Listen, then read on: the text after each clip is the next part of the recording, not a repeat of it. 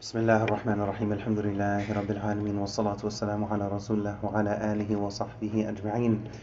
In Surah Al-Zumar, in the 39th chapter of the Quran, we find a very eye-opening ayah in which Allah describes the situation of a person who's going through a tough time, who's going through some type of difficulty, and they call out to Allah Azza wa Jal, and Allah helps them. And their response after Allah helps them, إِنَّمَا أُوتِيتُهُ عَلَى عِلْمٍ, that, my situation got better because of my knowledge. My situation got better because of me, because of my intellect. And Allah responds by saying, بَلْ هِيَ فِتْنَةٌ, that this knowledge that you were given, this opening that was given to you that resulted in your situation improving, it's a test in and of itself, it's a test within itself. So it's a reminder that when going through tough times, one, we're supposed to call out to Allah Azza wa Jal, and then what we want to do ideally after calling out to Allah, and hopefully things they get better, and once they do improve and they do get better, to hang on to that rope of sincerity. Because when the boat rocks, everybody calls out to God sincerely. But then once that boat arrives safely to shore, then does that person hang on to that rope of sincerity, or do they let it go as if that whole experience never happened? The idea is to hang on to. It's not going to be the same level of sincerity, we understand that, but to hang on to some type of sincerity, to hang on to that rope. It may not be held on to as firmly as it was when things were chaotic and really difficult, really crazy, but the idea is to at least continue hanging on.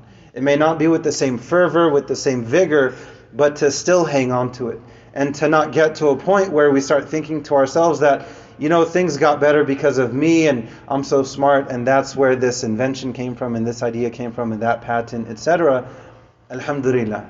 Right? To thank Allah for the blessings that Allah has given us, to thank Allah for the knowledge He's given us, to thank Allah for the blessings that He's given us. Allah puts things in perspective very clearly and starkly at the end of Surah At-Takathur when Allah says, ثُمَّ لَتُسْأَلُنَّ يَوْمَئِذٍ عَنِ النَّعِيمِ. Having the blessings that we have, they're not free.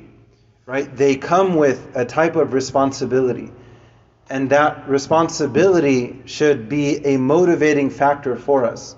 It shouldn't be a deterrent, it should be a motivator. So for example, if they have, X blessing, whatever it may be, maybe they have a bunch of wealth, what should they do with that? They should think, how can I use this in ways pleasing to Allah Azza wa Jal? So when I'm questioned about it, I have a good answer. I need to prepare my answer for that questioning from now. ثُمَّ لَتُسْأَلُنَّ يَوْمَئِذٍ عَنِ النَّعِيمِ. We're going to be asked about the different blessings that we have. And if we take a step back and think about it, especially given the time and place that we live in, we are in the top 1% in human history.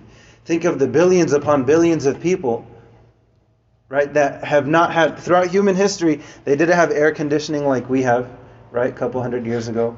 And then also in the same house, you have a heater. Within the flip of a switch, right? You can choose the exact temperature that you want. It may take a little bit while to get to it, but we have so many blessings that we have access to, right? Are we thankful for those blessings? The point is not to feel guilty for the blessings, because we should recognize they're not from us, it's from Allah. And within that, there's a type of test. One, am I going to be humble? And then two, am I going to do something that shows Allah that I'm grateful? So humility and gratitude. How can I show Allah my gratitude with my actions? How can I try to share this type of blessing with other people? If I have food, shelter, and clothing, I'm thankful to Allah for the food, shelter, and clothing. I need to be humble and to recognize that I only have these blessings because Allah has given them to me. And within that, it's a type of test, and I'm going to be questioned about it, so it's not free. That's one. And then two, how can I help others who are struggling with their food, shelter, and clothing as a means of showing Allah that I'm grateful for having this blessing? With that paradigm, it becomes a motivator. It becomes a motivator. How can I show Allah that I'm so thankful for these blessings, whatever they may be? How can I help others who may not have this? Hopefully, that's a very effective way that we can prepare good answers for when we're questioned on that day. We ask Allah to guide us and forgive us. We ask Allah to help us to use the blessings He's given us in ways pleasing to Him. And we ask Allah to gather us in paradise. Ameen Rabbil Alameen. Wa akhiru da'wan alhamdulillahi rabbil.